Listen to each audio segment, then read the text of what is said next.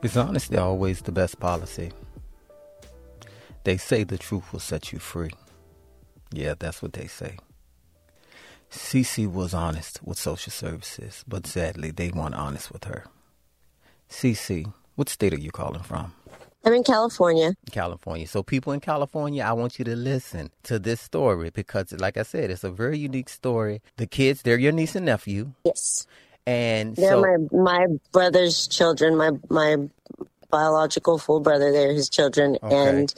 And my niece had actually lived with me before, not through the system, but so we're very close. I'm very close to them. I'm their closest relative. My brother doesn't, he's got his own issues, okay. but and mind you, the reasons that they were removed were health issues. My brother has some mental health issues, so they struggle with cleanliness, and it got out of control. It was really bad, and it was to the point that it was unhealthy. But there were no drugs involved. There was no physical abuse involved. It was neglect, and that's so wrong. And I'm glad that someone stepped in and did something about it.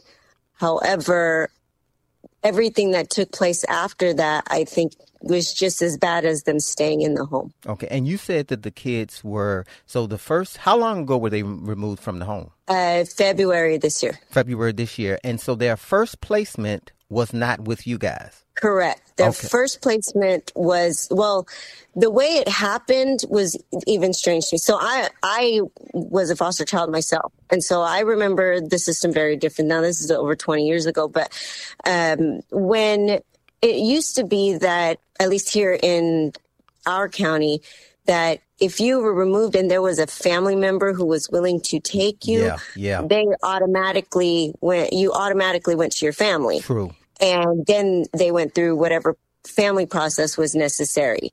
When my brother when they went to go pick up the kids from my brothers, and my brother told them that he has a sister, I'm just down the street. Okay, hold on. Let me ask you this real quick. Is your brother married? Yes, my brother and his wife. And the wife lives in the home? Yes, and they both have their developmental disabilities. Got you.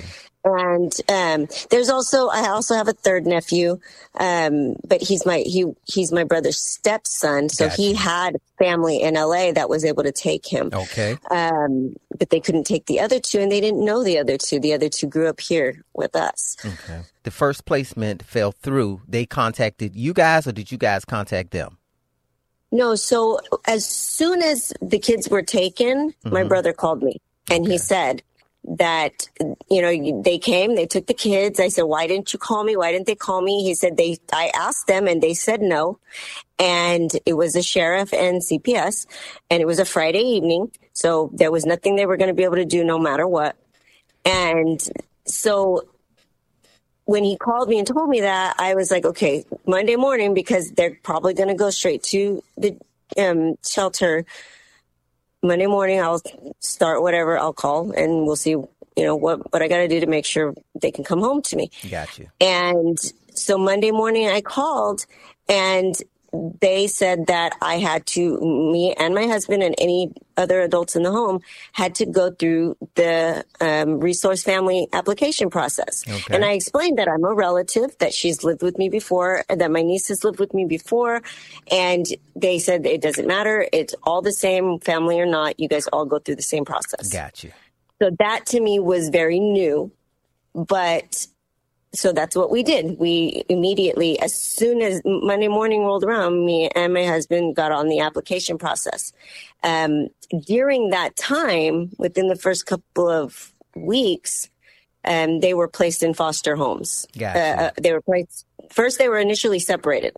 Initially, when they were separated the first night, my oldest nephew, he went to the children's hospital because he had pneumonia. Oh, wow. My niece went to the shelter, and my youngest nephew went to a foster home immediately.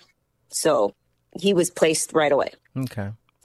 So initially they were separated right off the bat, which blew my mind. So then come Monday morning, we're willing to take them. we'll make whatever arrangements we can take to be able to take them right away. And they told us no, and we had to start the process. So we started the application process. And that process took how long? That process took, let's see. Well, technically it never finished, but from February, March, April, May, June, July, August. They were placed with us August 4th, so 6 months. Oh. And during that process, so and the reason they were placed with us specifically at that time was because the foster home that, right. Yeah. So the home that my niece and nephew were finally placed in together, they had actually given their 2 weeks to send them back because they were having difficulty with my nephew. And so instead of the social worker trying to find them another home, that's why they placed them with us when they did. So now they need you. And exactly. So then they reached out. Right. So we weren't even approved at that point when they were placed with us. Which means they could have placed them with you from the beginning. Exactly. Yeah. Because when we started the process, we were very clear up front that we're cannabis patients because we know this is an issue. We know this could potentially be a problem, and we know they're going to have rules, which are fine. So we were, willing to do whatever we needed to do for them. Yeah, but let me say this about that. Being that you're in a state where it's legal, honestly, I don't see that any different than you and your husband saying on a Friday night, hey, we're going to open up a bottle of wine and, we put the kids to bed. We're going to take a drink, you know what I'm saying? A couple of sips or whatever, you know what I'm saying? If you have to stumble off the bed. And so in our county, unfortunately, it's still treated as though it's not legal. Mm-hmm. We don't have legal dispensaries here. We have a couple of delivery ones, but we don't. Our dispensaries still get raided in our county. Okay, and you guys have a prescription for it? How did Or did you No, so the way it works is because it's state legal, we're not required to have a prescription. Okay. However, when it comes to purchasing and things like that, they just make it more difficult. Okay. Let's put it that way. But it's just the county. Just our county is like that. Like we can drive right out of the county and go to any dispensary with no problem. We don't just our ID. We don't need any kind of, medical card or anything like that. Okay. And we're not required to have one in our county either. That's why we were able to get the kids because the RFA supervisor did explain that it is legal in the state, so we're not required to have a medical card. So there was no issue with us actually being able to use it, like according to the supervisor. The worker himself, the RFA worker, he had the problem with it. So the social worker for the children, she had a problem with it. Those were the two that had the main problem with it because our whole county is still very conservative. Okay. Well, let's just go to the very first day. Because from my understanding and what I've read, the social worker that day that they were placed in your home, that you guys had a discussion about it that day? No. Okay. So the way it went was we had our home inspection in July. And we spoke with the RFA worker. That's when we showed him where our plants were. And let me tell you that when they terminated the application process, even that was something that blew my mind because they noted in there that we lied about having cannabis plants. We lied by omission. And what happened was we were doing our home inspection. So we were walking through the house. We hadn't gone out to the backyard yet. Gotcha. We had to stop at the kitchen so he can check the temperature of the hot water. And so he turned the faucet on and he was holding his hand under the water and he looked out the window and he saw the plants. Gotcha. And he said, "Are those marijuana plants?" And I started joking. I smiled and I said, "No, those are tomato plants." And he, clearly being facetious. I was clearly joking.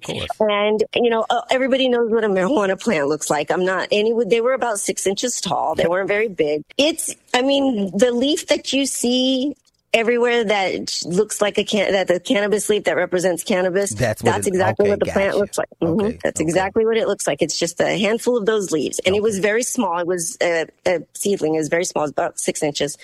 And so we had 6 of them, which is what we're legally allowed to have. And so he had, walked through, he was going to see them when he walked to the backyard because we had to inspect the whole property. Gotcha. Now we live on a farm, mind you. So we're on a 2-acre farm. So that's a whole nother part of the story. But so we thought we were going to have to show him the entire property. So we knew we were going to show him these plants. They're right outside of our window in our kitchen. And so eventually we got to the backyard. We showed him the plants. He said he thought it was going to be a problem. He contacted his supervisor then and there and said, it's not a problem. We're allowed to have them. But this was in July, and we're in Central California, and we have triple-digit summers. Yes. So before the children even moved in, our plants died. So they were dead and pulled before he even came back for reinspection. Got you. And so the plants were never even an issue. But what he said in the letter to Cee'cee, our application process, was that we lied by omission about them. So no matter what, that had nothing to do with the kids. However, he decided it would be something he would put in there as a reason for why they were not going to finish our application process. Yeah. So we went through the house. Honestly, I actually think they was just using you guys as a temporary placement until they could do something better. Absolutely. Yeah. Absolutely. Yeah. That's exactly what my husband said, because the way it happened was so strategic. See, I thought that social workers, I've never had to deal with them as an adult. Yeah. So I thought that they always just did unannounced visits. No. I didn't know that the unannounced visits were when they were looking for something. So Bianca, the social worker for the children, she never did a scheduled visit. All her visits were unannounced. So in 2 months, she did 4 unannounced visits. In all those visits, she never saw us smoking. She never saw any kind of cannabis paraphernalia. She's never seen us high. She's never seen us. The kids had never seen us smoking. Okay. In all the 2 months. But hold on. So let me ask you, what's the plan for when, like you say, you and your husband decide, okay, tonight we're going to smoke, you know what I'm saying, with the kids there, so our listeners can have some understanding of what it is you actually do on the night that you do smoke? Okay, so the way it works is we have, if we are able to, we have usually 2 opportunities to take a smoke break. The one would be during the day while the kids are at school and the baby's down for a nap. We had, like I said, we have a 2-acre farm. So there's plenty of space to go out and smoke. Got you. But the social workers gave us 2 designated spots on our property. And which is strange that one of those designated spots was actually right outside the children's bedroom, and they didn't have a problem with that. I didn't understand that one. Okay. But anyway, so if the kids are at school and the baby goes down for her nap, we have a chance to go out and smoke. Okay. And we had to rotate because the social workers said we weren't allowed to smoke together. I did understand that to an extent, but as you related to a glass of wine earlier. Yeah. So, right. And that's our... between people's tolerances. Right. And that was our main... Our main thing was that we wait till the kids go to bed, and all the kids, and we have teenagers too, but they all go to school. So they all go to bed, at the same time. Yeah.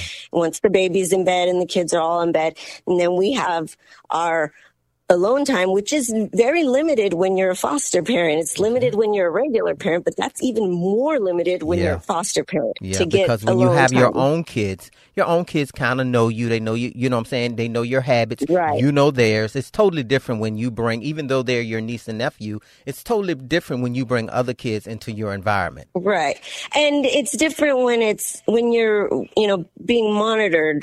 Because that's exactly what CPS does. They're monitoring you. So when it was, for instance, my kids could go spend the weekend at my sister's and there's no issue. I don't have to ask anybody. Yeah. But once my niece and nephew, mind you, this is also their aunt, and my niece and nephew know them as well. But I had to get permission, and my sister had to get fingerprinted for my niece and nephew to be able to spend the night over there. Wow. Or to stay for a long period of time. Yeah. And that it's such a strange thing for us to be 6 months before this happened, before they were placed with us. I didn't have to ask to go pick them up and take them to my sister's for the day. Let me tell you, and I've been doing this for 10 years. A lot of times we don't tell them anything. If they're going to your sister's, your sister is a responsible person. Hey, come pick the kids up, let them spend the night, and bring them right back. I think it's because we felt from the beginning that they were judging us for the cannabis. We felt like we had to be perfect. Yeah. We couldn't make any errors. So we really tried to make sure that we were following their guidelines, following their rules, even though some of them were absolutely ridiculous, but they needed us. And you know, we had talked when we first, actually before this ever happened, we had talked about maybe fostering when our baby was older. Yeah. You know, we'd mentioned it, we talked about it. Going through this process, we know for a fact we will never foster in this county. Yeah. Other than my niece and nephew, I will never go through this process again. And I can see why we struggle to find foster parents and foster families, good, decent foster parents and foster families, because you are judged. They come into your home. They're extremely invasive, and they treated us as if it was our children that were taken. Yeah. And then when they did take my niece and nephew, I was riddled with anxiety, wondering if they were going to come back for my kids. I'm sure. That's damaging. That is so damaging to me. Yeah. That's damaging to my kids, trying to figure out, wait, what happened? Why did they take them? I have to explain to, my own kids what happened. And how do I say, look, we didn't do anything wrong, but according to them, we did. Yeah. It's in my, the cousins that my niece and nephew were finally able to, be close to and hang out with often and stuff.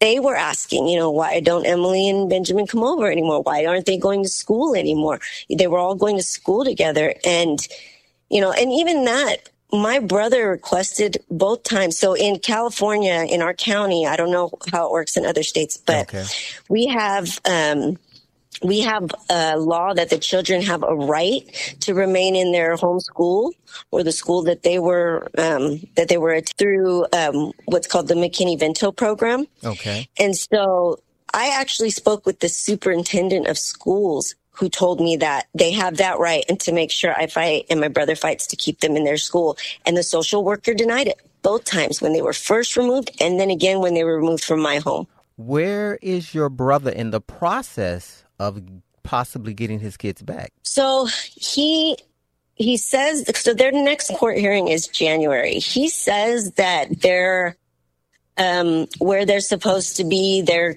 house is clean. They've done all their parenting classes, and he did. I know he's done his classes. They required them to drug test for like a month, just out of policy. And then once drug, that was never an issue. They didn't have to drug test anymore.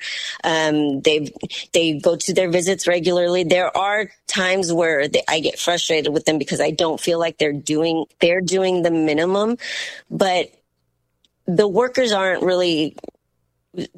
here aren't really good about, family reunification. Yeah. They were talking to me and my husband really early on about permanent placement.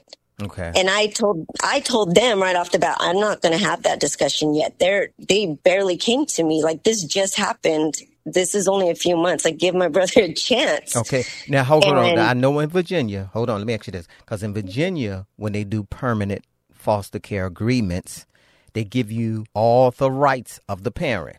Yes. Well, yes. And at the beginning of that, at first I was like, no, I don't want my brother and sister-in-law to think I'm trying to take their kids. I'm just trying to be here to help them get back on their feet. Yeah. But once I realized that takes CPS out of it a lot more, then I was like, why didn't I go that route? But they weren't talking about that. They were talking about adoption. I was like, why are we talking about adoption? Yeah. They're barely being placed in foster care. Yeah. So it made me think that they really obviously have no intention of giving them back to my brother. Yeah. But I didn't realize that they were going to be able to just abruptly remove them from my home without, I guess I have to explain the day they were taken. So my mom died earlier this year at the end of January. I'm sorry to hear that. I really am. My condolences to you. Thank you. Thank you. I appreciate that. They were taken shortly after, and they weren't even allowed to go to the funeral. So my mom's birthday was at the end of the month of September, and we were having a memorial dinner for her. And the only way for me and the kids to attend and my brother and his wife to be able to attend is if it was a visit. Oh, wow. Or if there was a designated, supervisor.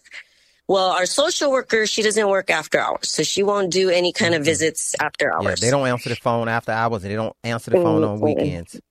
But she didn't answer my phone. She didn't answer my phone or text. I had a week long of me texting her and her not responding. And then she would respond and act like I didn't ask her 50 questions in between. It was ridiculous. But anyway, so that Friday, it was about 1:00, and she called me and she said, how about if we give you the paperwork to be the designee?